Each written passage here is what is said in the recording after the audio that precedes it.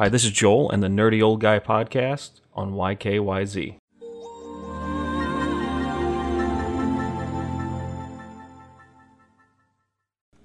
Sony has confirmed that this year's sales for the PlayStation 4 are down by the millions from last year. Not to be unexpected, though. This was bound to happen. New console, less than a year away. A lot of things attribute to this. This is pretty standard. First-party titles start falling off the map.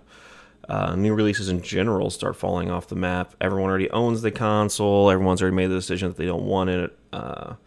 One of the biggest things, though, that I think that help attribute to that this year, especially this generation, is console durability is much, much, much better than last generation.